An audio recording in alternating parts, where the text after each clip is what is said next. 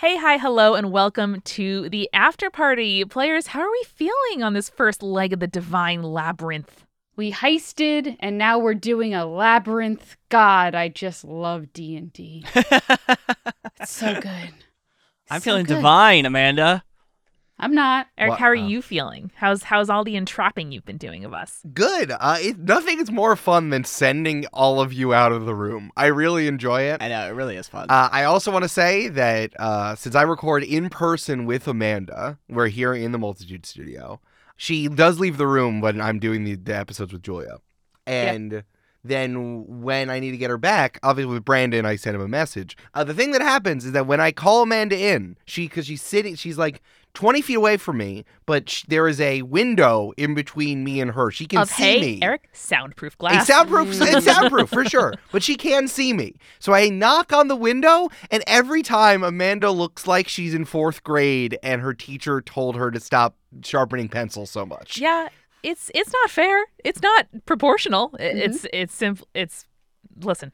That's on me. This is a little bit of a tangent here, but I wanted to sympathize with you, Amanda, because I realized the other day that I still have that impulse because I was on the rooftop gardening and giving my crows peanuts. And nobody knows that we give the crows peanuts. And I always in the back of my head, I'm like, is it annoying that there's peanut shells and or birds everywhere to everyone? And my neighbor came up and she started chatting for me for a second. And I had to, I felt like I got caught giving peanuts to the birds. Caught peanut-handed. I was just snacking. I wasn't skateboarding. I was just using it as a measure. It was just I'm just holding it. Yeah. And so I still have that grade school feeling of, oh shit, I broke a rule. I have to move. I can't do anything else but move now. I simply have to leave. Yeah. Well, Brandon, you shouldn't live next to your middle school principal. That's on you. God, can you imagine? You move into an apartment next door is like Mr. Llewellyn from middle school.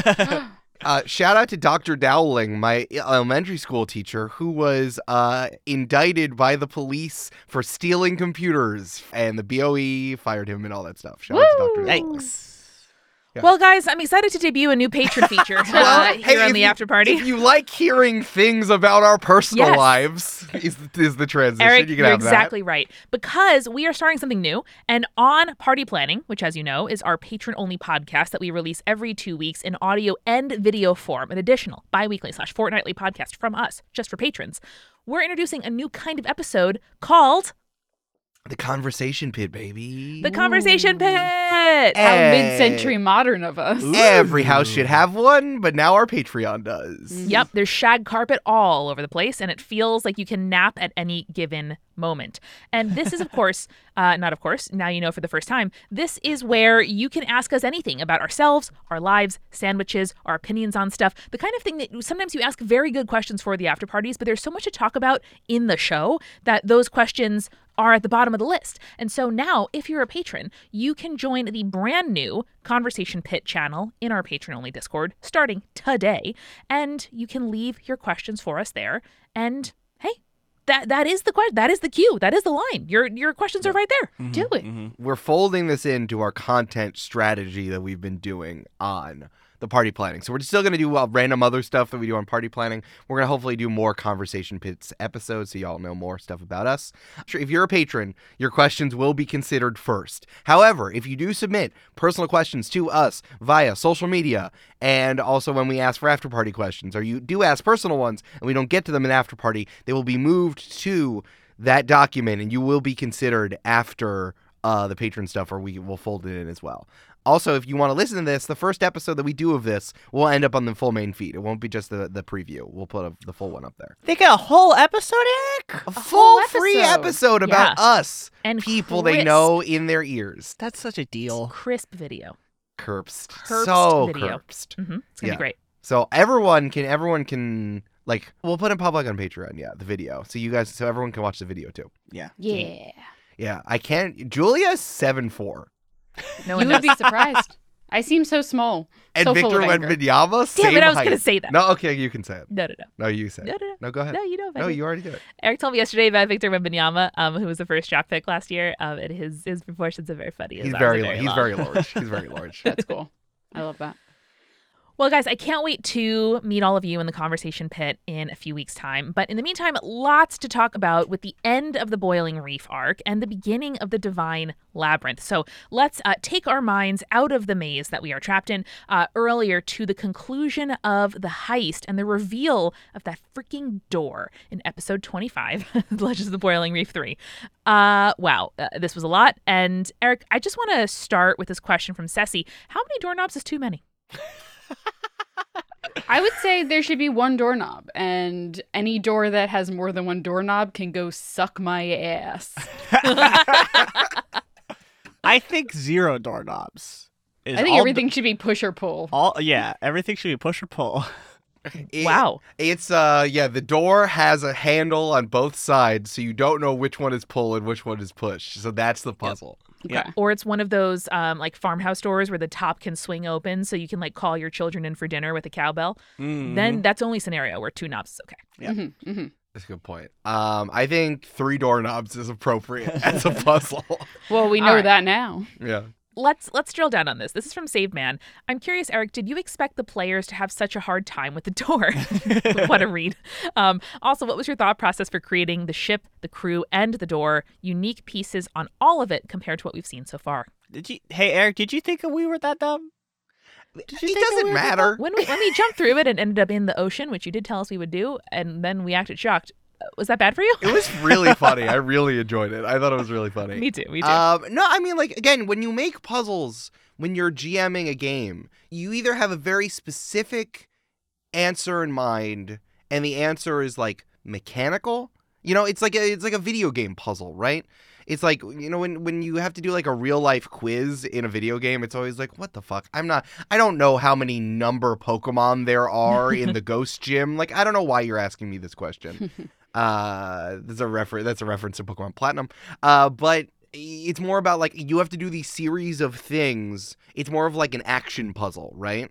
It's not like an actual puzzle. Or you just kind of set something up and you see what happens. So I was thinking like you guys need to discover the knobs in the various ways that you did.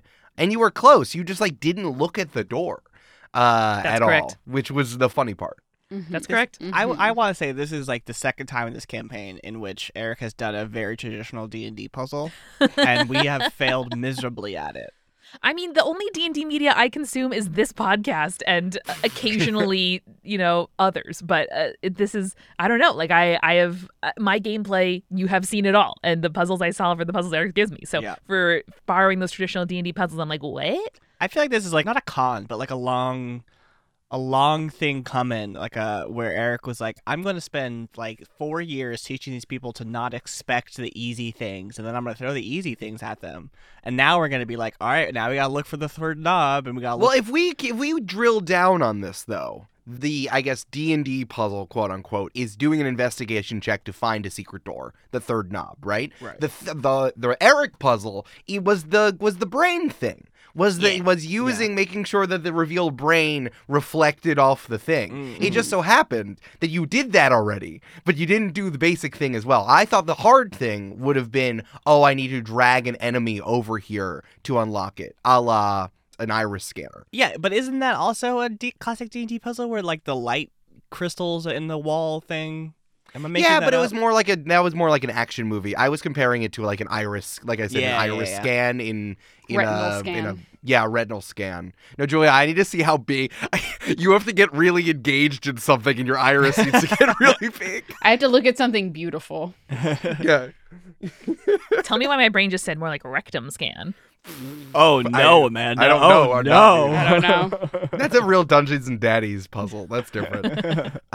So no, it was like kind of like, well, that's why I did 3. It was like regular doorknob, more standard, make an investigation roll, and then kind of like a action movies type thing, which I usually do. But my point is that the next puzzle, we're gonna get ready to look for the easy classic solution, and then we're gonna start missing the Eric puzzles, and it's just a cycle that you've put us upon.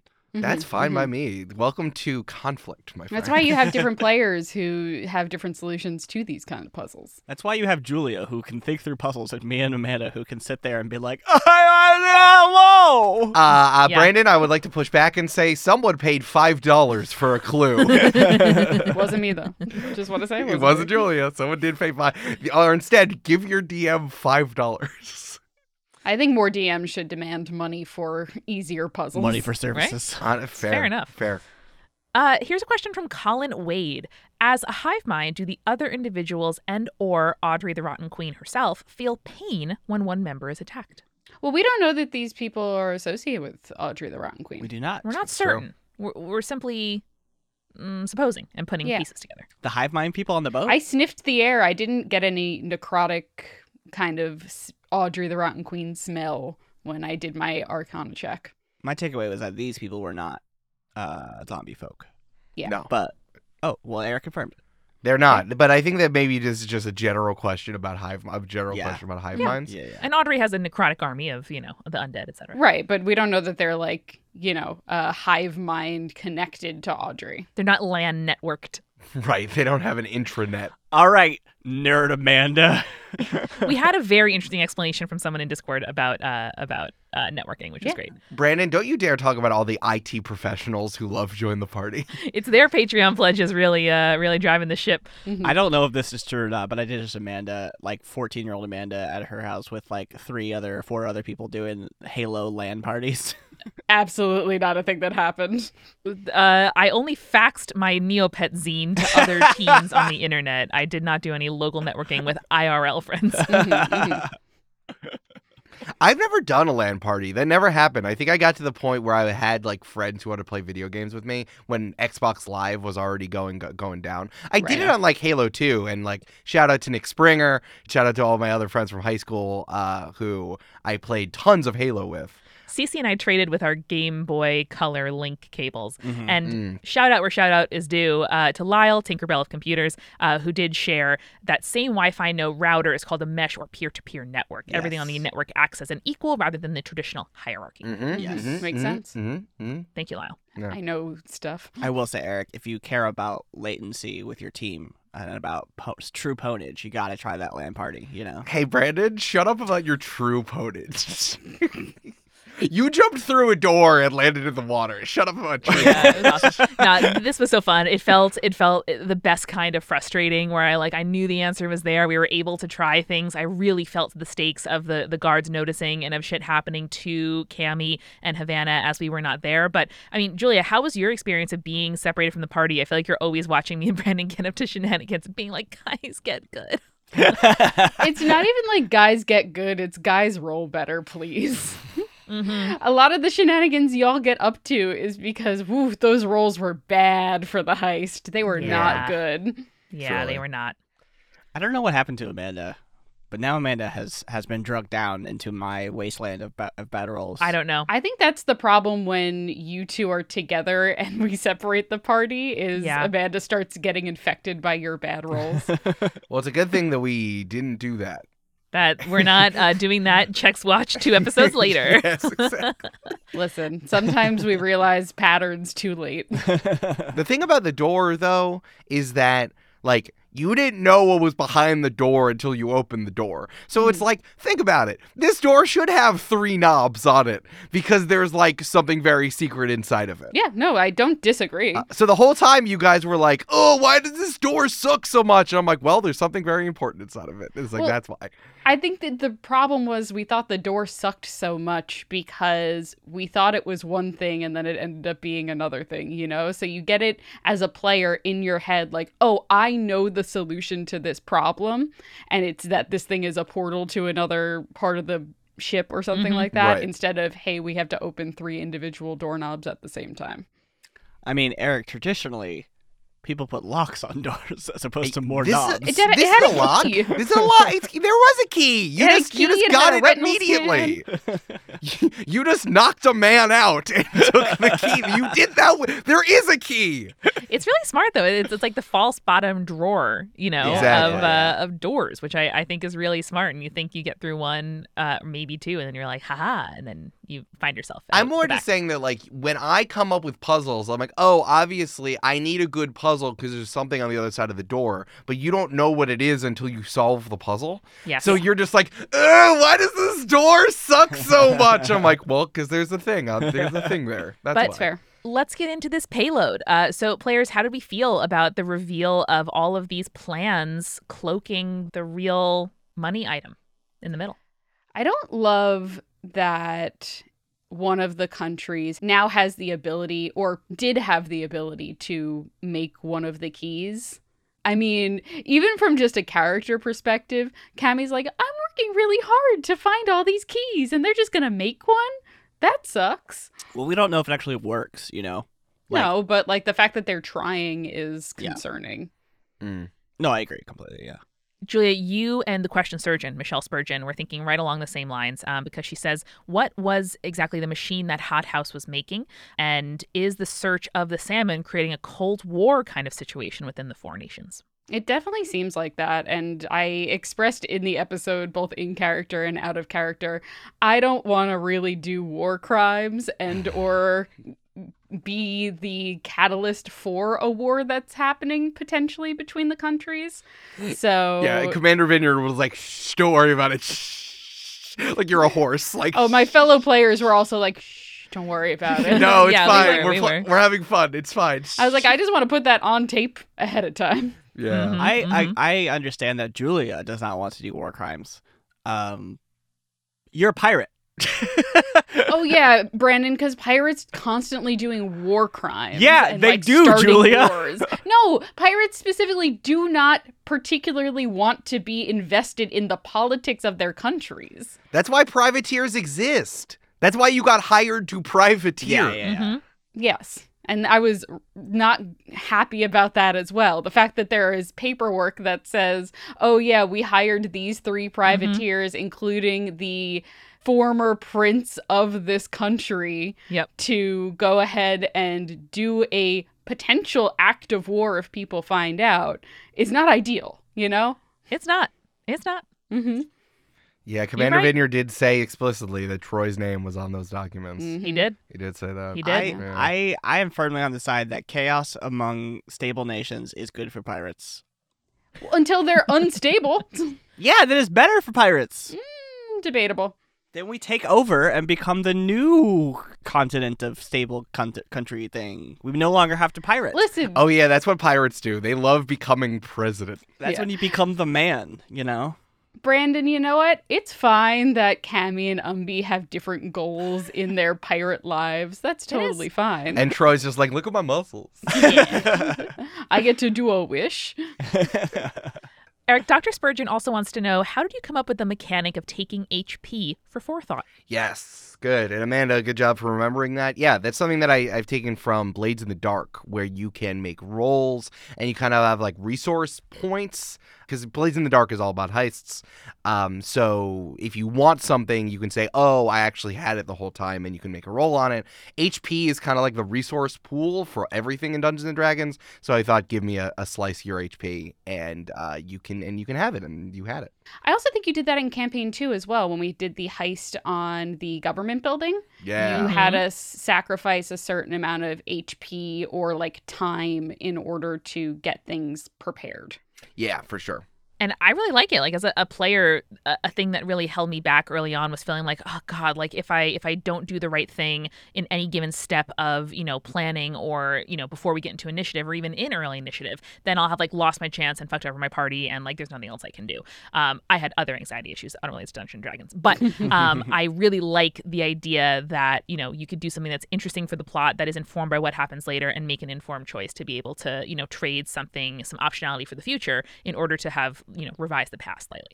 Yeah, and I mean, that's what made the episode before this move faster, was that Yeah. we skipped forward from 30 minutes of discussion and be like, let's just do it. So then it's like, that wouldn't be fair of me to want to skip forward and also not give you the opportunity to have planned.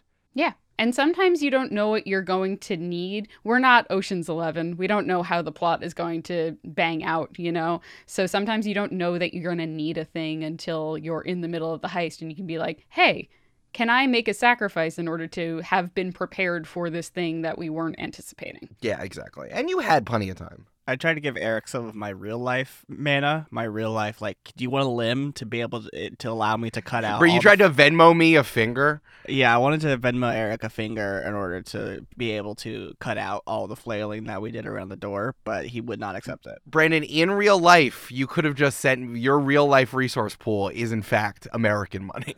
No, I wanted. You kept asking me for, like, you wanted, like, a firstborn child, or, like, you kept, like, you wanted, like. Yeah, but that's because I'm giving you the ability to play piano.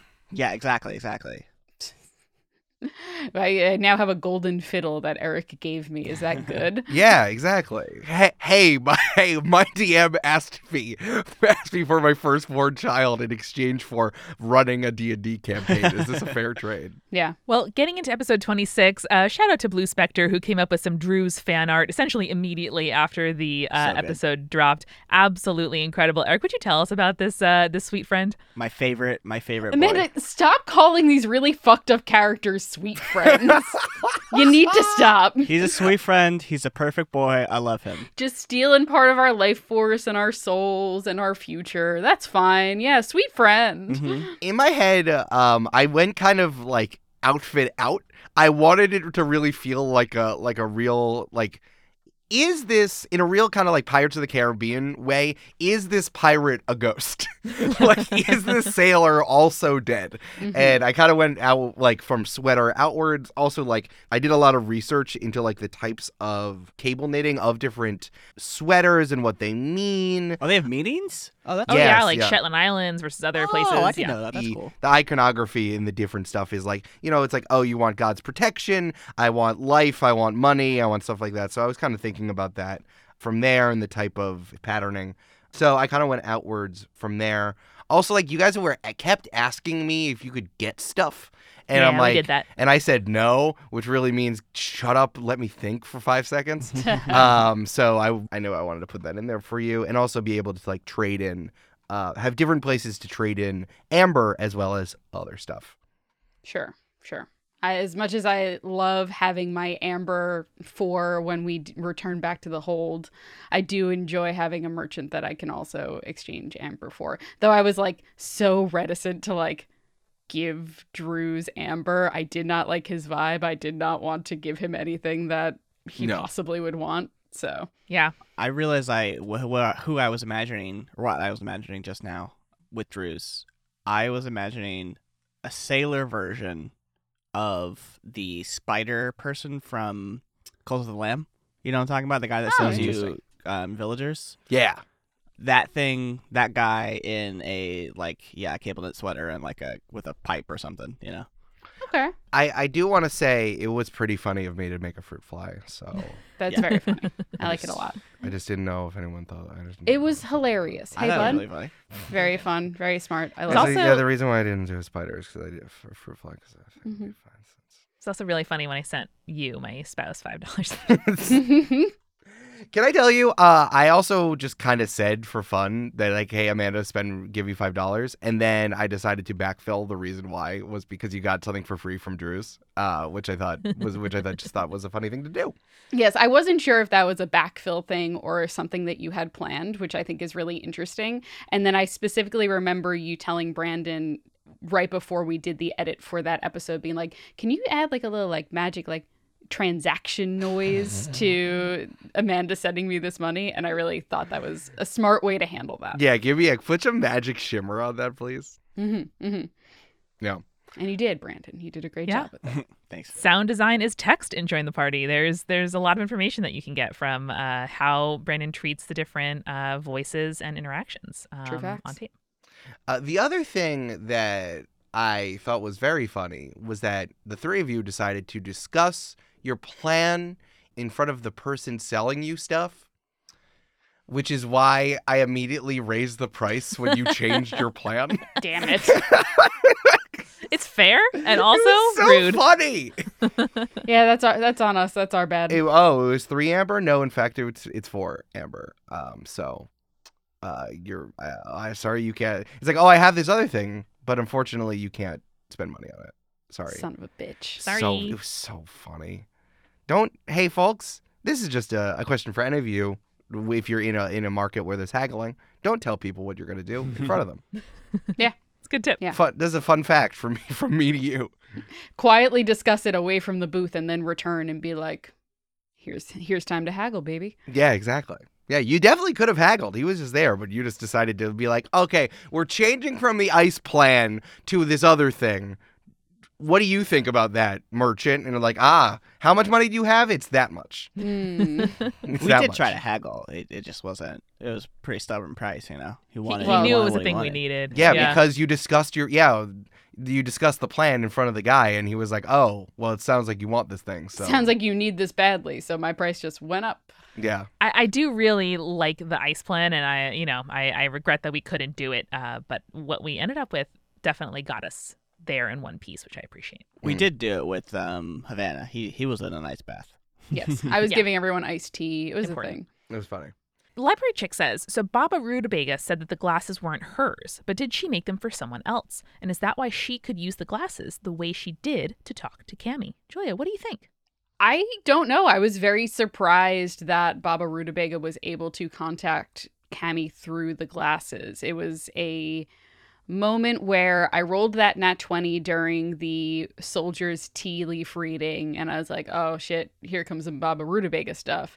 And then the fact that it was using the glasses, which Eric admonished me, I can't remember if it was on or off mic, being like, you haven't used it to read a book since like you simply haven't done that yet. And I was like, oh yeah, I haven't. That's a good point. Good point.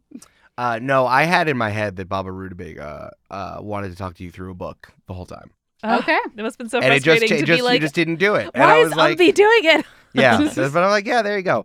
In my head, she did not talk to you through the glasses. Baba Rutabaga put a book in front of you that she was ready to talk to you through. It was through the book. And then she controlled Donnie and put the glasses on your face. I don't love that she can control Nani. I'm just going to say that out loud. Also, was it a particular book or was it any book if Cammy had used the glasses to read them? Okay. Okay. Good to know. You were falling, if I remember, you were falling through the air. You were falling through the book, and then there was a ledge. So I think it was through any book.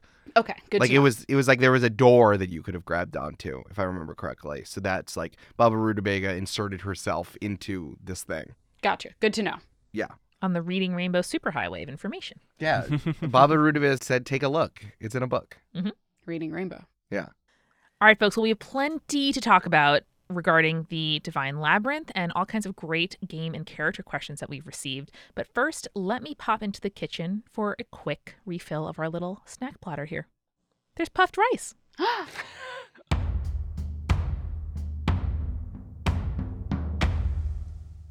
Hey, it's Amanda. I hope everybody out there is having a very happy Halloween if that is something you celebrate.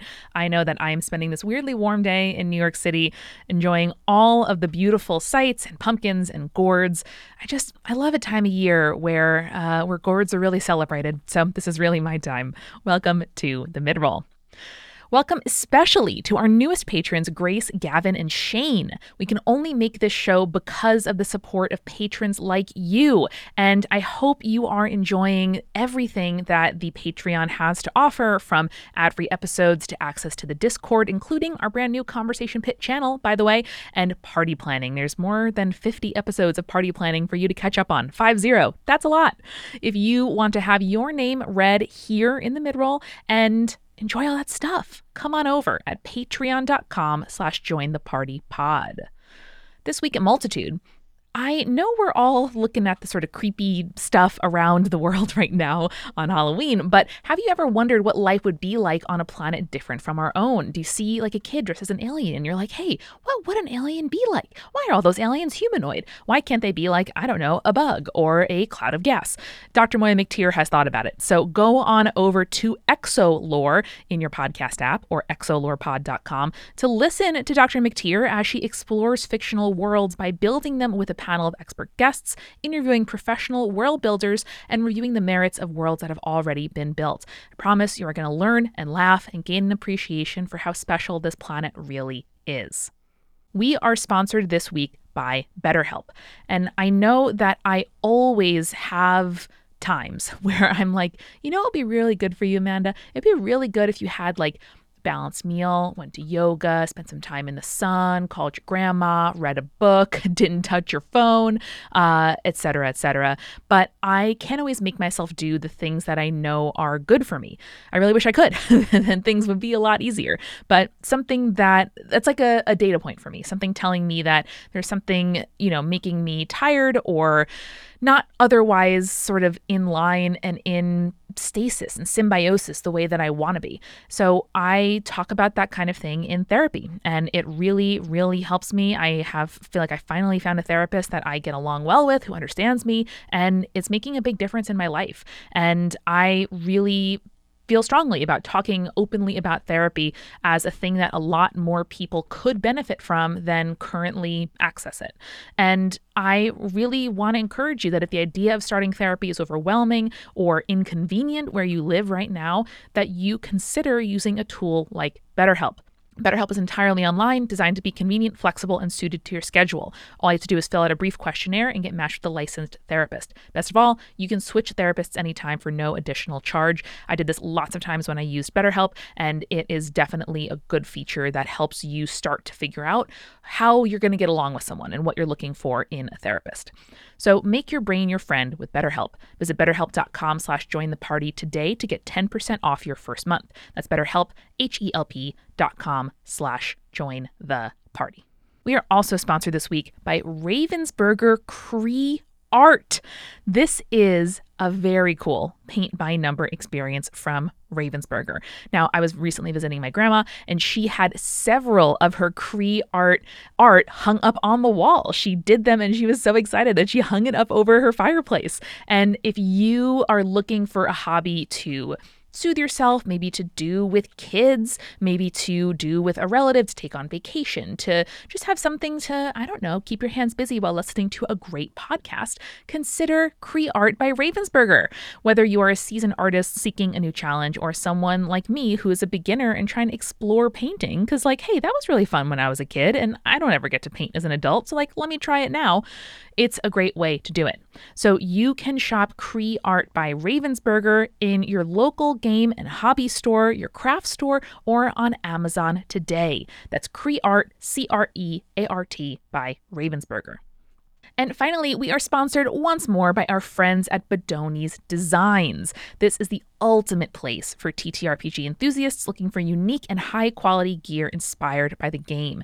I have a +1 to AC sweatshirt, and I love it dearly. It is blue, it is fuzzy, it is very comfortable. I love that I get to wear it around, and it's not like, you know, a t-shirt with the like Wizards of the Coast logo on it. It's not, you know, a dice pun, which, you know, no shame. You guys might enjoy that. But I love the like subtle pastel sort of girly version of, that's girly with an IE, like for like trendy girlies. I feel like a trendy girly when I wear the clothes by Bedoni Designs. I'm not going to lie to you. They have t-shirts, they have tanks, they have hats, they have sweatshirts, all kinds of incredible stuff. You got to go check them out at Bedoni Designs. That's BODONI designs.etsy.com. Whether you're looking for something to wear out and about, a gift maybe, gift season is coming up for someone who loves TTRPGs in your life, or you're not a cosplayer, but you do want to kind of wear something cool for like your next convention or gaming session, go for it.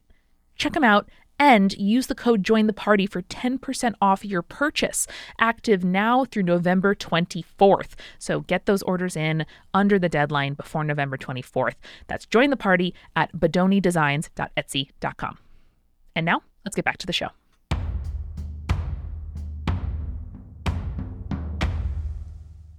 All right, folks, we are back, and I've got some garlic-free eggplant dip for all you Amandas out there. Wow. Enjoy. I want to admit something from the previous episode. I had a whole thing planned. I had written out all of these fun country aphorisms Oh, yeah. for Papa Rutabaga to say to Cammy while it was happening. And I was so in the moment that I forgot to do it. So then the next episode I said, piss. I have all of these country aphorisms. Brandon, will you put them in for me? And then you did. But hey, folks, just do the fun thing that you had set up. And I'll admit that I got so stuck into it that I forgot to do it. You're just so into the role play. That's fine. I love that. But in the moment, we weren't like, oh, weird, really letting us down in this moment. Like, you just happened to have prepared a thing that you forgot you had. Yeah. I know, but it's like I really worked hard on them, and then I was annoyed at myself. Like, you'll stick out like a hibiscus horse in an Earl Grey hound race. It's really I good. was like, come on, Eric. Come on. Use it. That's fair, man. Thank you for letting me put that in. I'm glad that it made it into the final episode, personally. Yeah. So let's turn our attention to episode 27, the first episode of the Divine Labyrinth arc. What a good name. We land there, we suss it out, we get separated and start the maze. There's also the reveal, before any of that even happens, of the big rhyme. Oh my God, this was a chilling, incredible role-playing game moment for me. Yeah. Shout out to one, gave me chills. I think we all gasped as you revealed the entirety of the rhyme. Really excited. Also, shout out to me being like, all right, let's do some critical reading in our poetry corner. Yep, and Brandon noticing the capital T and they. Mm-hmm. Very good. And listening back to the episode, the line, "You're a long way from home and it's never been drier." Oh my God, I have goosebumps right now. It's Very good. It's very good. Yeah. Gotta move the plot forward, folks. I don't know what to say. I'm just yes, it's the thing. I wanted this to happen. Having it on the wall was important. But no, I mean, it's just, it's plot. Here's a plot. I gave you plot. Julia, Brandon, anything that surprised you about this? Because unlike a lot of the arcs we've done so far, we kind of know exactly what we're sailing into. Like, we're not going to a thing called the book depository and then being like, meh. Like, the Divine Labyrinth is a divinely charged labyrinth, and in the middle of it is something we want, we think. Like, anything that surprised or delighted you or scared you about this first episode? Yeah, I think in general, because of Cammy's nature and the conversation with Baba Rutabaga, I and Cammy both had a lot of trepidation in arriving at the Divine Labyrinth. And so I think in general, I was approaching the way that I was playing this with a lot of hesitancy because I don't know how my spells are going to be affected in this place when clearly I am not of a divine origin, and I don't know if Cammy in particular might be targeted because of that or anything of that sort. And now being separated from the group, it's a really interesting and kind of nerve-wracking experience, but also gives me a lot of opportunities for exploring Cammy's character in this situation. Mm-hmm. Yeah, I mean, I think the thing that surprised me was, I still don't think I fully understand it. If there's anything extra to understand, but yeah, the mechanic of transporting to the top of the tower. Oh my God, yes, let's start there. Okay, we got a ton of questions, and this was a cinematic moment for me as well. So Save Man says, Eric, how much anticipation did you have for us to activate that transport spell? Also, what was the mechanic for it? I'm going to tell you right now, I don't drop this reference very often. This is akin to the port key in the fourth book of the series that shall not be named. That same moment where I read that book, I remember very well being a child reading it and going no fucking way. I felt the same. Incredibly fun, incredibly interesting. Eric, where the heck did you get this idea from? I thought it was neat if this didn't happen. Before we got there, I wrote down in my notes, is the front blocked up? Is there a tower in the middle where you can make eye contact with a statue you transport there? If you look around, is there another entrance that's only there for the labyrinth, but all the green tricks your eye? I just kind of write these notes to myself, and then I see where it goes, and if you guys end up exploring it, and then what ends up touching, whatever ends up happening, it's just what becomes canon. So, I don't, it's just what happened is that Troy did it, And then so Amanda rolled so well that Troy came back, and then immediately Julia's like, I want to do that, and then did it, and then did not roll well. So it was just like, yeah, you're right. That's what happens. So was it just literally pointing at it that activated the spell? Yeah, because I didn't have like a statue up there, but I needed, if you gestured at it, physically gestured at it, you got transported there one way, unless you saved. Mm-hmm. Here's a question from the audience that I don't remember, honestly, if I considered, but Mixel91 says, why didn't Umbi and Troy just point at the tower again and reunite with Cammy? Because we didn't know the mechanics of it, you know? And we also didn't know if there was a way to get down or, you know, we didn't know. We didn't know. Yeah, and I think the idea was, I don't know if this is true or not. In my head, I don't know if it was made into tape or not, but part of the idea was like maybe Cammy can help us from the tower navigate the maze better. Yeah, I think we said that on mic too, where like I was going to be the eye in the sky, the man in the chair kind of situation. Right. Yeah, literally a bird's eye view of the maze should help us significantly in getting through the maze. Was I think turning that splitting of the party into a unintentional advantage was at least my hope. And it could have been a trap too. Yeah, I don't know. Certainly could have been a trap, and communication was difficult. Like Tattooed and Tall said, Julia, did you ever consider trying to paper airplane a map to the rest of the party? And Eric, what would have been the DC on a kind of move like that? 100? Yeah, it would have been pretty fucking high, I imagine. Yeah. And also, like, worst case scenario, I had sending. I could send you guys another message to, like, give you information. You did do that. Well, I know, but again, I could have done that. Oh, I see. Oh, what? Love you. Do you want to talk about that moment? Only, of course, yeah. I mean, you could try. Certainly. That was funny. Thank you, Brandon, for following through on the bit and splicing in that previous example. Got it. You got it. But I think that, yeah, like, even when I rolled fairly well on creating a map for Cammy, it was only for the area directly around the grove. So I don't think that would have been helpful for me to send to y'all anyway. We didn't know at the time, but yeah. The answer to these questions of why didn't they do it is because they didn't. Honestly, like that's always the answer to these questions. Every choice is available to you at all times, and most of the times I have mechanics for it to make sure that you can do what you want to do. Oh, you had paper airplane mechanics? You could have done it if you wanted to. I would have figured it out. You can do whatever you want. I want to know, for the three of you, what draws all of you so much to splitting the party. It happens a lot. Especially in this campaign. I think it happens a lot. And I don't know if it's like making plans or making rambunctious plans is very piratey. So I wonder, especially as it's Cammy wanders off and then Troy and Umbi blows things up and do some wild shit on their own. So what draws you to doing that so much in this campaign? You know what? For me, it's you're creating such beautiful and large set pieces for us to play with that I want to see all of it, and by splitting the party I get to see it not only through the other player's eyes but my own eyes and my character's eyes. Yeah. I also think about, we got really fucked in the Bullseye arc by splitting the party, but you even said, you're like, there were a lot of threads you could have pulled on, but you only pulled on them like 60% of the way. And I'm like, well, now I need to pull on all of the threads 100%. Yeah. So we could only achieve that by everyone doing like their own individual things. And in the Bullseye arc, you only got fucked because your friend fell down a tower when you didn't want that to happen. So you lost a lot of time. Yes. I think it's more, for me, it's like the classic D&D advice of don't split the party is mostly for fights. It's like if you get into a fight and you split your party, you lost, your healer, you've lost your range, or you've lost your tank. So like you're gonna be way less likely to beat that fight. But I think for D&D otherwise, like the reality is that we can still talk to each other unless you tell us not to. And we're here, so we sort of get the best of both worlds if you split it up, or like we learn some knowledge about this other thing while also being able to communicate that knowledge even if our characters aren't. Like I think it's just more fruitful and helpful in life and in D&D to split the party so you can learn more things more quickly, unless you're playing very, very classic D&D where it's like if you split the party you will die. That's the main thing for me as well, is it feels like a way to gather more data to solve the puzzles, because the challenges you put in front of us are more interesting and complex and have more solutions.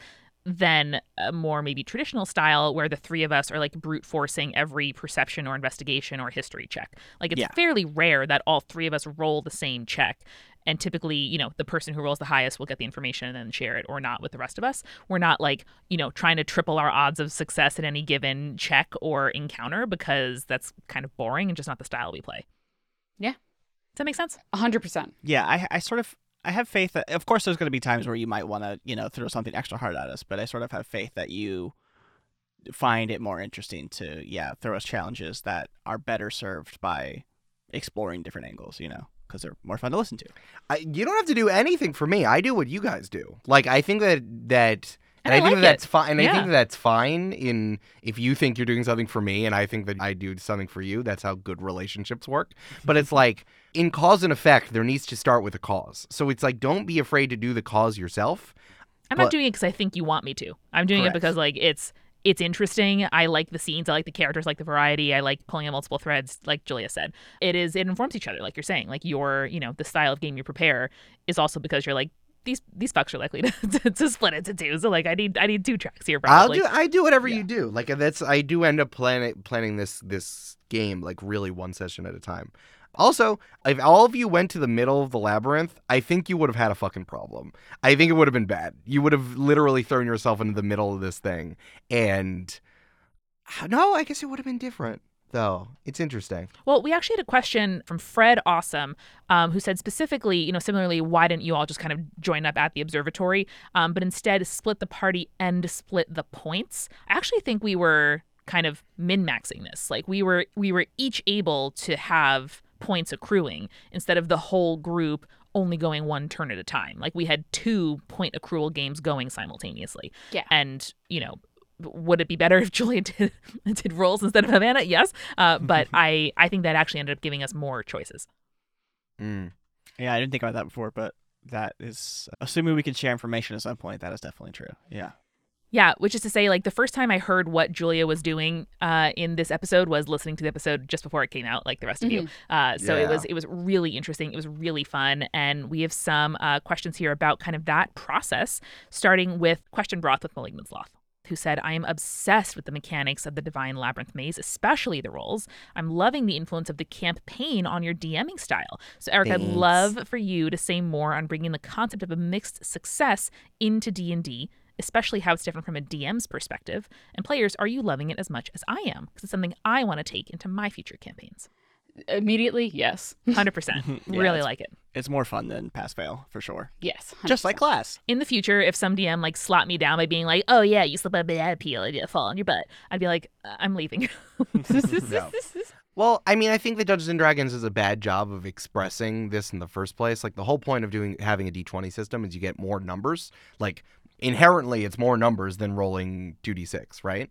Like, you're going from 2 to 12 as opposed to 1 to 20, and it's spread out in that way. So it's like, if you have a DC, I think that good people running Dungeons & Dragons always will have that. Like, I think there is a pass-fail, but it's like there needs to be successes. It's like if I have a DC of 12 and you had 12, the 12 is always going to be different than the 20. I mean, that's why people celebrate when you get a nat 20, right? Because you roll the highest literal possible thing. There's a gradation built in. It's not just pass-fail with a DC, but also a crit 1 and a crit 20 are different from other rolls. Well, it's like theoretically, let's say you rolled 2 and you had a -2 to a stat, you can literally get a 0. Mm-hmm. And then that can go all the way to, imagine having like a +5 to something and you roll a 19, that's 24. So it's like there's this number degradation from 0 to 24, and then at the bottom is the nat 1 and at the top is the nat 20, right?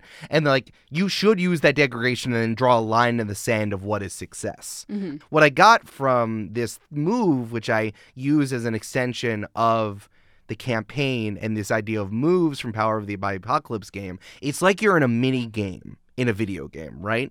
I would not use this idea of mixed successes in Dungeons and Dragons unless you're doing something very specific. Like you're doing a mini game role that only makes sense for this particular thing you're doing. Good comparison to this is the murder mystery from Dimension 20 that they ran when they were doing the investigation checks and trying to get information.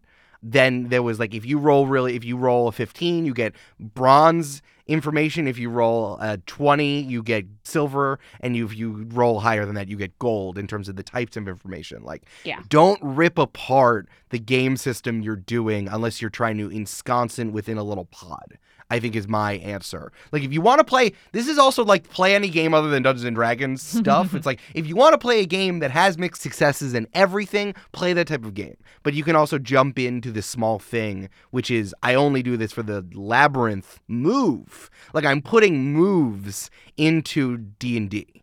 And it's this little pod that we're kind of jumping into. I think it's also really useful to have, in a way, set things that happen for each bracket of success. Yeah. You know? Like, I really liked the idea of like, oh, you roll this and you get a point and you meet a denizen of the maze, whether that's a positive or a negative thing. Mm-hmm. So I think it is like really interesting and smart. And like, as a player, I know at least somewhat what to expect when I roll within that bracket.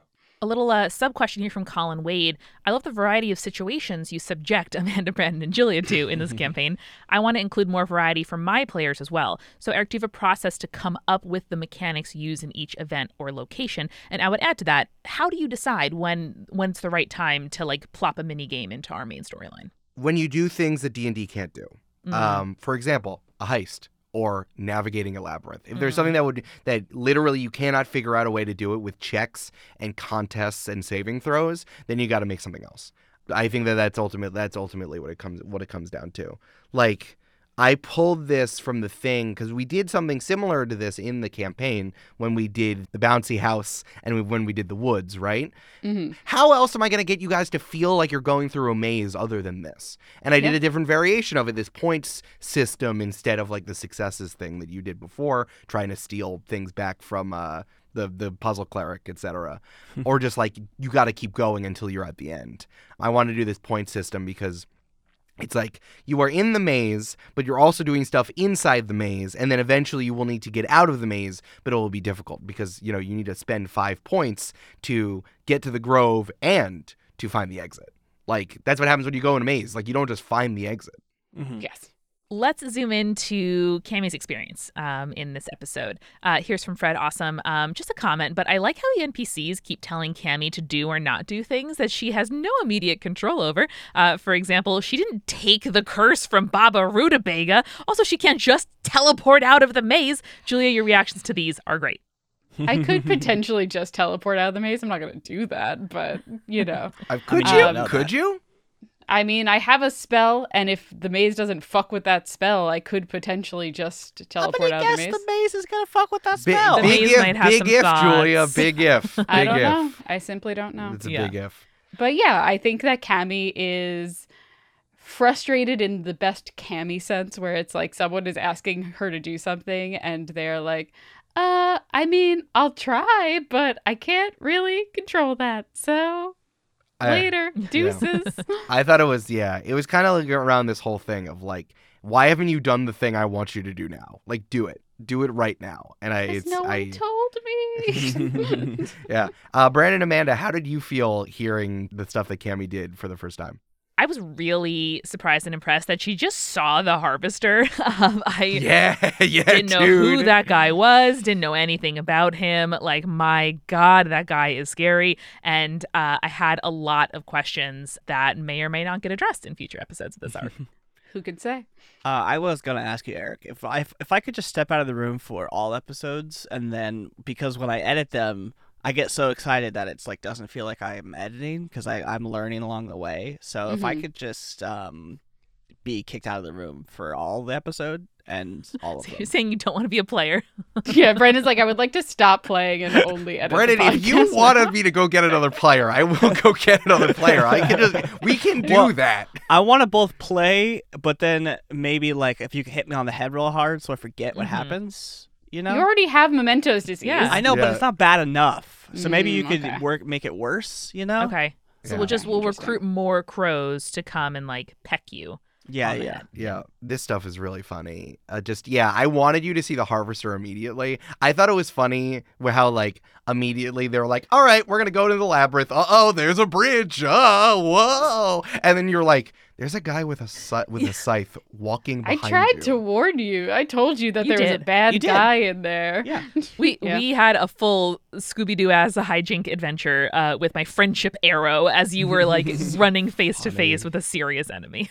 It's so funny. You said bad guy, but that really did not get across, one, how close, and two, how nasty the Harvester is. I don't know what else we would have done. I enjoyed our 25 words. I think Julia and I did a great job. No, I think it worked. I could be wrong, but I think it doesn't matter necessarily in mechanics, but it was like turn left, not right, kind of thing, because of the Harvester. That was good. To me, you guys were like, neat, and then you walked into the Labyrinth. Like, you didn't, like, keep your head on a swivel. Havana was not, like, looking out for bad people at all times. You're like, nice. Boop, boop, see you soon. Boop, boop, boop, boop, boop. Hope we meet up at the... It's like you guys were like, oh, yeah, we're at the Natural History Museum. Meet back here in 2 hours. Like, You're that's at the the vibe antelope you got. diorama. Yeah, it's like, meet back at the T-Rex. I'm like, all right, have fun. Okay. Fair. Well, here's a question about our new best friend, the Harvester.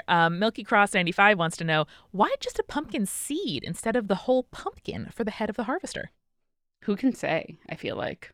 Really? The pumpkin head is overdone. You ever seen a pumpkin Normal. seed head? What is this, David S. Pumpkins? No, Yeah. that's not scary.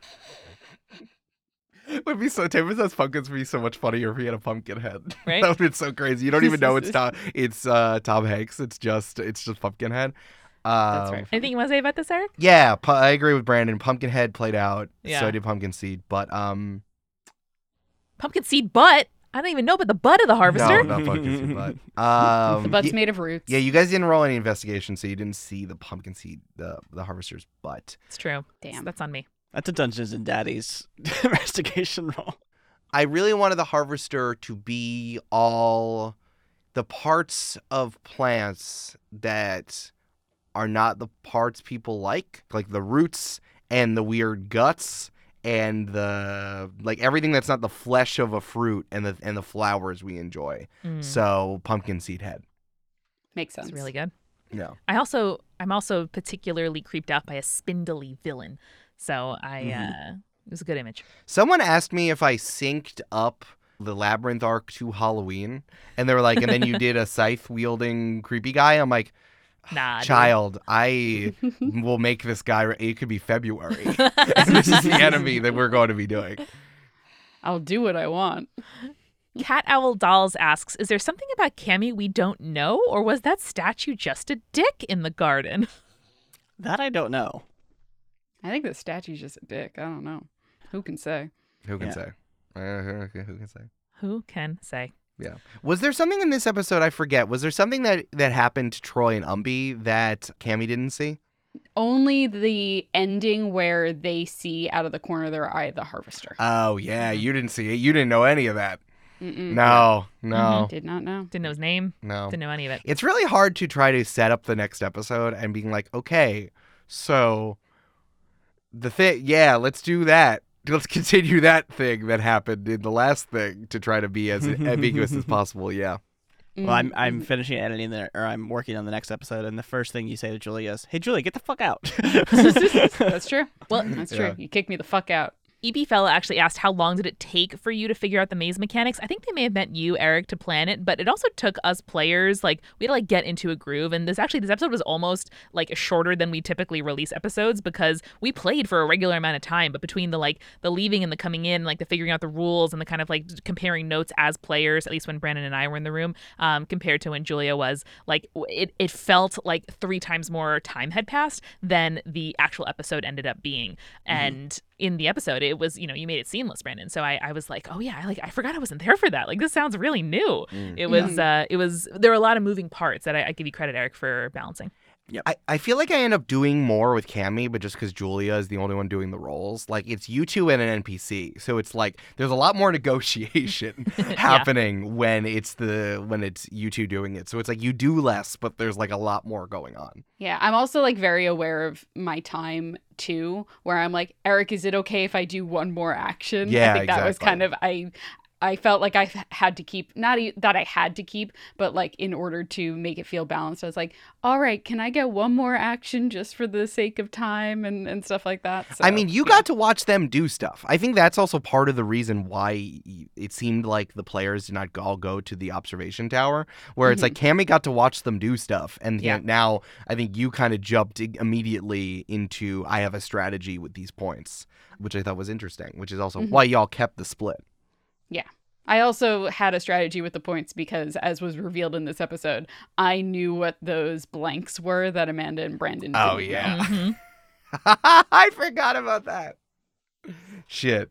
Well, that's what happens when you can see stuff from a mile up, and you see and you big kind of old get a tower. good sense of everything. And you're rolling that 20. Mhm. Well, guys, let's get into some bigger questions about Vertistello and this campaign's world, starting with an important one from Colin Wade. Do the Craggish soldiers deployed at the outpost use the boiling reef as a hot tub? Gosh, I hope so. Gosh, I hope so. I hope there's a little like eddy right outside their sort of break room that they can dip themselves in. Is it hot enough for them, though? Or is that just, like, tepid, you know? I think it's hot. I think it's hotter than body temperature, which makes it hot. But they, like, are they, I can't tell if they're, like, used to it or if it doesn't feel that hot to them there, you know what I mean? Maybe they have to sort of get used to the temperature, and so it's part of the like onboarding process to work there, or people prove that they're really hardcore. They're like, I could be in here for hours, man. Like after they get used to it. Yeah, that feels right. Less hot tub, more dare. I like it. Zachary Roca says, is Eric willing to establish the lore for how citizens of Vertistello partake in safe, legal, medicinal treatment or recreational fun? I mean, if he made the phonetic alphabet, surely he's thought about that, right? I don't understand how a phonetic alphabet and weed are connected.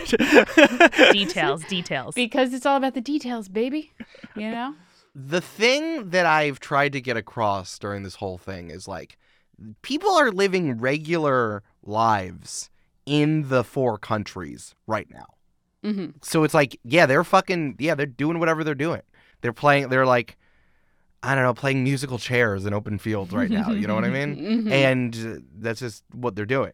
They're playing basketball with a potato. How it get bouncy? It's a bouncy potato. It's an inflated potato.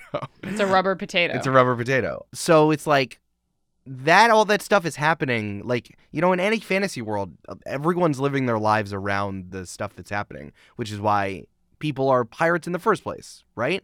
Like, the thing that I've been trying to get across this whole time is that people become pirates for various reasons. They can tell everyone they want to save Vertistello and find the salmon and turn the cascade back on. But they also are like fucking just being pirates. It's been 50 years. If this was a fantasy story, the cascade would have been turned back on after 2.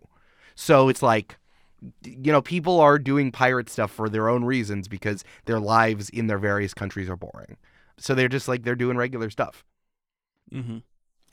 And is one of those regular things drugs. Enjoying the devil's lettuce? It's drugs, but you have to look at the face of the pot leaf before you grind it up. Yeah, Cammy has definitely made a bunch of magic mushroom tea. Oh, I'm sure. Nice. That is not going to be good when you are high and then you look at your remaining weed and it has a face. That's not. Yeah, there's like an Not eye. ideal.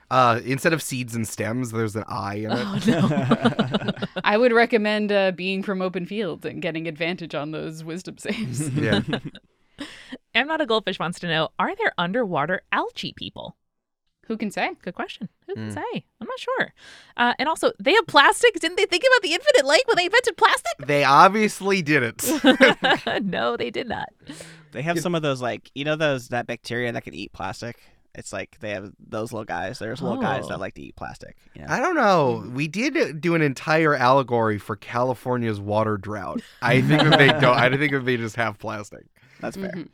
Speaking of the Infinite Lake, Katie Hammond says, I was re-listening to the campaign and caught the reference to a salmon of knowledge. Was that one of the inspirations for the current wish-granting one in Vertistello, or just an Easter egg, or does Eric just like salmon? I think Eric also just, regardless of the answer, Eric does like salmon. I do like salmon. Yeah. I think the salmon of knowledge is fucking hilarious. Yeah, it's very good. It's probably one of my favorite mythological creatures. Definitely top 3. Yep.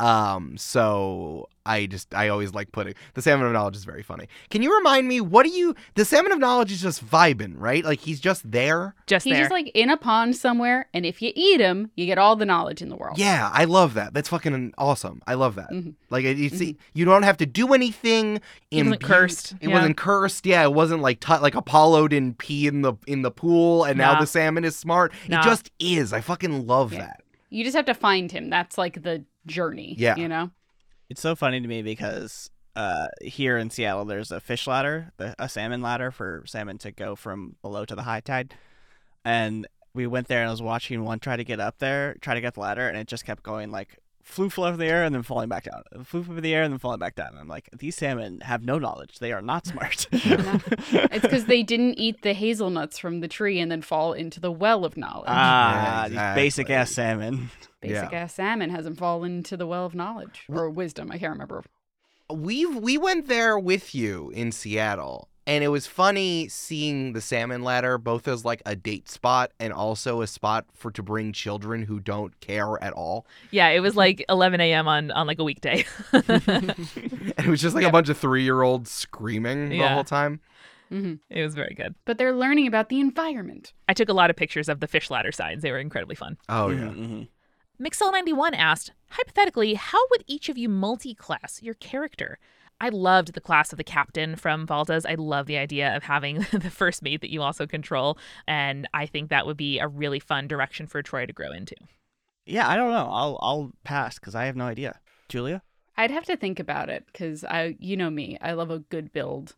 I think I might like fuck around with murder. Yeah. And make that like really interesting because Cammy's pretty beefy in terms of like HP and stuff like that. So I think that would be like an interesting way to approach it. And I think it would be really cool to mix witch with some sort of divine cleric-y class. That would be cool. Nice. I like don't even know how these would mix together for multiclassing. Like I already black out. I don't even like look at the multiclassing options because in like the book it's like, yeah, multiclassing's broken. Have fun. Yep. But I wouldn't even know how to mix the Valdas ones together. From Moss Sentient Rock and Rachel Becca, does everyone in Vertistello speak the same language? Are there dialects? I think we've established there are dialects because we know about Craigish French. Mm-hmm. We do. Yeah, for We sure. do. And Moss was like, hey, like, you know, there are obviously regional dialects, but like has one taken over like English kind of has, and like we made it take over, to be sort of like the de facto language spoken across countries? That's an interesting question. Or is there like a Star Trek Universal Translator situation happening? You know? I cannot think of a way to express this, and maybe because you need to think about it really hard, but it's like the way that people usually express this is through the analogs of European countries and fantasy races is like, oh yeah, all the dwarves are Scottish and then all the elves are this and all the blanks are this. So it's like, I can't think of a way to express that in a way that makes any sense. But I think that there are definitely dialects. I think they all started as one language and then kind of like changed as it being in different places. But I think that like, why I like being in the Great Salt Sea is like everyone needs to communicate with each other, which is why I like that we have Amber and all that stuff. So it's like the answer is yes. I just have not figured out a way to express it on the podcast. Well, we can Gotcha. we can get Dr. Gretchen McCulloch to come in and kind of do the you know language analysis of Vertistello. My headcanon is that the dialects are not yet separated enough from the common root that they are all still mutually understandable, which is the case with lots of language in lots of places.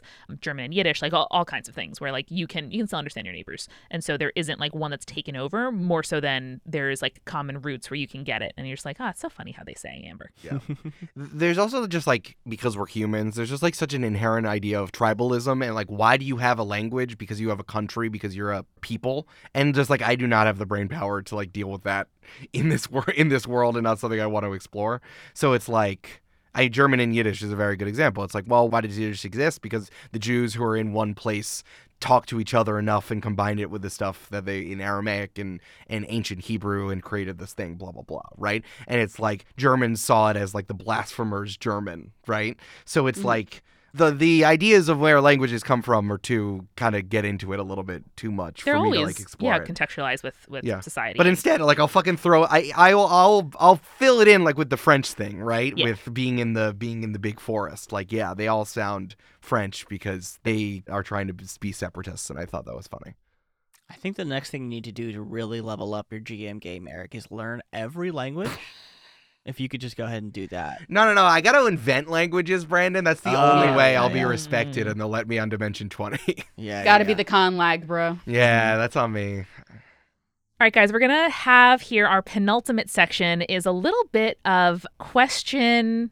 What is it called? Quick time in Mario Party? Is that what it's called? You mean quick time events, mini games? Yes, we're going to have a quick time event of quick time questions from Moss's Sentient Rock. All right, so Moss has given us a huge list of incredible questions that I will be drawing from in future after parties. I'm going to read the question out, and the first person to answer takes the question off the board, and then I'm going to have to go to another one. So we're using the Moss to direct us towards, like, following Moss to find where the river is. Exactly. It's directing us through. Mm-hmm. I learned that I was next to Brandon on a plane, and I was Delta watching flight. a documentary. And it told me about that, Yeah. Do you want us to buzz in or just immediately answer? No, just say it. Just say it. All right. What's your character's guilty pleasure? Tea. Nice. It's only guilty if you had an upbringing making you feel guilty. If non-Cammy had a familiar, what would it be? Brandon, do you have like a little lighter or like a little eternal flame that can't get too close to your things? A living flame would be really cute. I think it would be a little pear. Just a little pear that ambles around with me, you know? That's great. Okay. That's great. I kind of love that in, like, it would be, I don't know, this feels like such an archetype to me, but like having a little, maybe it's a Dr. Honeydew and Beaker situation that you have a little pear that goes beep, beep, beep, beep, beep, and you're like, it's going to be fine. And then it blows up in your face. Exactly. That's very Exactly good. what I was thinking. I also really love that because there are so many options in the Find Familiar spell that are just fucking useless. So a pair would be among those really useless kind of familiars, I feel like. What's the most precious thing your character owns? I think Troy definitely has the he's like a part of like a memento from a comrade, and I think that handkerchief that he tore up and gave half to Three Lips, the other half is the most precious thing to him. Mm-hmm. That or the muscles. closest barrel to him at any given moment. Of course. That barrel's his best friend, and at any given moment, Troy walks into a room, figures out if there's a fire, what's he going to save? The answer is the closest barrel to him. Fair enough. Not his companions, the closest barrel. No, that's a group the training. of small school children across the room, and he's No, like, "Where's the sorry. barrel?" Sorry. I love this is your Kingsguard training. If there's a fire, what do I save? Yep. That's pretty good. Which PC or NPC has been part of a pyramid scheme? Umby. Havana Tropicana. Oh, it's also Havana no. Tropicana. And Arello. Arello is a fop. Of course Arello is in a pyramid Arello scheme. started the pyramid scheme, yeah. No, Arello is like level 3, where like Arello goes on retreats but is not in the inner circle. Be like, Yeah. all right, so what you have to do is I'm gonna give you this box, and then you sell the box to 3 other people, and they sell the box to 3 other people. Incredible. Yeah, he has a healthy downstream, but not a lot of upward potential. He hasn't gotten the pink Cadillac ship yet. Very good. Nailed it. And Julia, perfect segue into finally, which country has the best public transportation? What is it like? Not Overstock. It's probably Hothouse. Ooh, yeah. Engineered. I'm imagining a lot of like elevators that go like a sky tram, harkening back to campaign 2, like little elevators that can go every which way. I think it's got like what's it called? Like the magnetic speed rails like Japan has. Yeah. I think they invent the bus like once every 6 months, though. Yeah. Like, they're There's a gonna lot bus. of disruption in the market yeah. when it doesn't need to be disrupted. They're like constantly building and unbuilt and like tearing things down. They're truly unbuilding it. Right? Because like that would be everybody's thesis. I think that they have like in a real like Hunger Games tech sort of way. I've been thinking about this a lot because we saw some movies lately, and I keep seeing the prequel Hunger Games movie, which is just like Hunger Games, but it's World War II, which is so funny. But it's like, I keep thinking about this like when people like accidentally invent eugenics or like a poll tax it's like, no, instead of paying for your subway ticket, you have to do a word problem. And it's like, no, that's bad too. That's also bad. You can't Also make bad. people do that. Yeah, no, that's bad. I hate it. Hey, you want to go around and say that we all think it's bad? We can all say it's bad. Yeah, poll taxes are bad. I don't Yeah, want to live in that world. agreed. Good. Just want to get on record that we all think eugenics is bad. If we could Yeah. just go around really quickly. Yep. Yeah. Yep. Yeah. Eugenics bad. Yeah. Yeah. I think it's pretty whack. Mm-hmm. Well, speaking of other non-controversial takes, it's time to spoil the plank. Time to spoil the plank, people. So many questions from people just asking me what's going on, and I'm like, I can't tell you. I just can't tell you. Alrighty, let's jump right in with from A through Z. Does Baba Rutabaga have such a line on Nani, such that she could spy through Cammy through her, or maybe even force Nani to do something that works against Cammy? God, I hope not, but who can say? Word. Who can say? Hey, what do you guys think? Can we go back to the part where we said controversial opinions? No, I don't go know. away. I don't know what you're talking about. From Am Not a Goldfish, since Audrey shows up everywhere the crew has been, and she and Cammy are BFFs, shrug emoji or something, 4 eye emojis, is Cammy maybe double cursed to pave the way for Audrey wherever Audrey wants to go and is unknowingly at Audrey's beck and call? Well, regardless of the answers to Audrey, I mean, we know that Cammy is like quadruple. Like every curse is just upon Cammy, right? So That's just unfair. how Cammy lives life. Julia looks So sad. confuddled. Cammy's like, I don't necessarily think I'm cursed. And then everyone in the labyrinth is like, yes, you are. Leave. Who can It was say? the powers, and then you had to share a boat with Umbi, and then Yep. Yeah, and then you gave Havana the book of the path. Shut up. EP Fella says, a fifth type of green folk? What the fuck does that mean? yeah. We also don't know. Who can say? Who I can rolled say? so low. Who knows? I'm sorry. I don't know. Ceci says, is the maze related to Square King Commander Vineyard? I don't think so. No, but that was really funny that you said that. Mhm. Mage Silverleaf, what's the relationship between the planter and the harvester? I would love to know. I forgot that you guys didn't even know the name of the character was the Harvester. Yes. Yet. Mhm. That's wild. Yes. I cannot believe that. Yeah, you're going to hear us find out. It's so good. Speaking of which, Katja says, is the pumpkin seed harvester a creature that can be reasoned with or won over, or do they just serve their one specific purpose? Like, could you talk to them if you wanted to? Who can say? Who can Who say? can say? From Fred. Hey, is- can one of you try to just talk to the Harvester? Just like ask him some questions. I'll get right on that. Take a chair and turn it around and be like, hey, dude. pull a lamp right over you? Yeah. From Fred, is the harvester taller than the maze walls? How is he able to track the party? Who can say? I mean, that one's can like say? some magic skill or something, probably. I don't know, but who can say? Mhm. And finally, I think the question on all of our minds from Mel118, will we ever find out who's behind the carvings and the keys? Has all of this happened before? I think we'll definitely find out who's behind everything, but I can't say for sure whether this has all happened before. What if we just ended this campaign like 10 episodes before Eric actually reveals anything? It's just like, Yeah, that's the end of the campaign. We got Sounds like a thing we definitely do. Yeah. HBO canceled us. We can't do it. I'm just like, I know that we kind of blew past it, but like, I'm just surprised that I think Cammy's the only one who's like unsettled by the fact that someone created a device to create something divine. Mm. Yeah, I'm pretty unsettled by it, and I made it. I am too. Yeah. I don't think, And you have it on your ship, and you also have it on your ship now. Yeah. Parked right outside the Divine Labyrinth, baby. I'm sure nothing's going to happen there. I don't know that I'm unsettled by it because, like, one, we don't know that it actually works. Two, it could just be that, like, you know, sort of like two toddlers hitting blocks together trying to make it work. Like the divine part might not have anything to do with it. They might have just been like trying to find the salmon. You know what I mean? Like, I don't know. Listen, Brandon, isn't that just what the the particle accelerator is? It's like we are children putting blocks together and seeing if anything happens. Yeah, that's true. Except they're particles. Yeah. Yeah. Yeah, so like it could be equally likely in my head right now at least that like they do have some divine intention or some like specific intention, or the particles hit, it explodes, and they unintentionally, you know, create some divine thing, you know, but I guess intention doesn't really matter in that instance. It still happens either way, but Yeah. Precisely. Eric just gave me eyes. I didn't say anything. Just whatever. I'm not saying that their intentions are divine. I'm saying that, like, I guess I don't have a better word for it, but it's like the keys are important. Mhm. And like Mm-hmm. I'm unsettled. I'm certainly unsettled by the key mold. Yeah, but don't we just assume that everyone is trying to do this? Like a lot of places are trying to do this, you know? From how other people have talked to us about thinking that the keys were real, like many of them have dismissed it. Some of them are like, oh, like I thought I'm surprised you think that they're real also.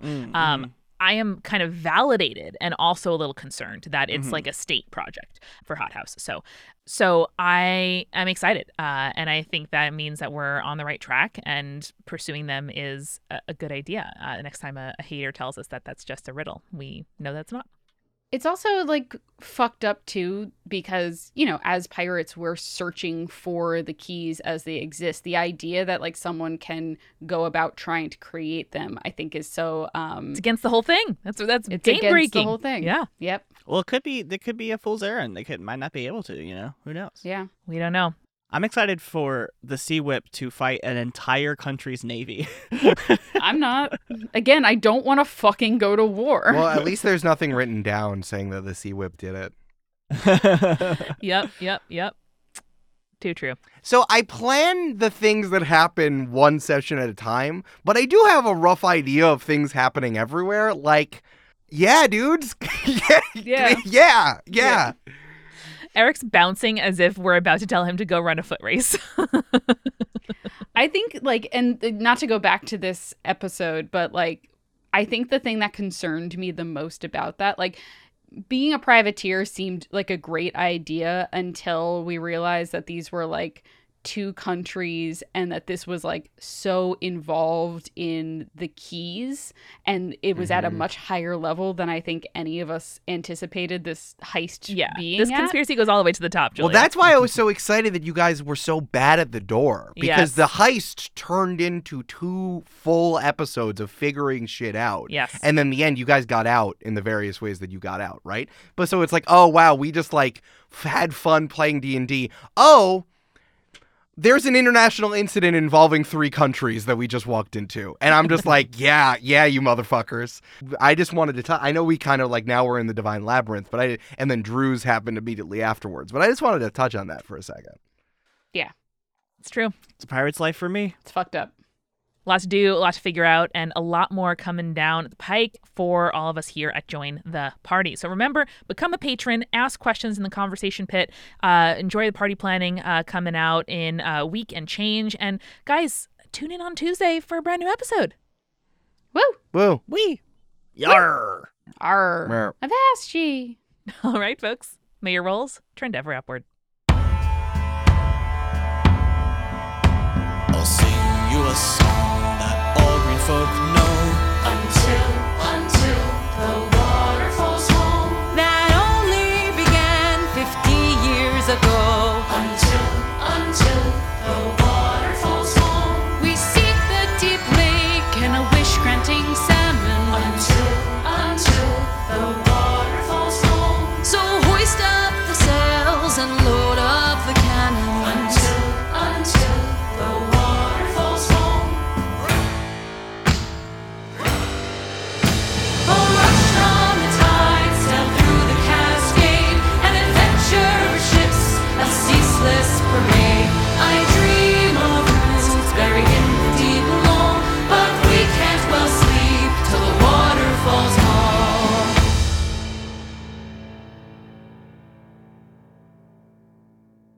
Sorry, that was what I was going to say. Oh, yeah. Here, I was you just say it. excited. Then you say it. No, it's okay. Julia, Please. you say it. I don't want to. Julia, you can say it. You do it. I don't want to. Yeah. All right, Amanda, please.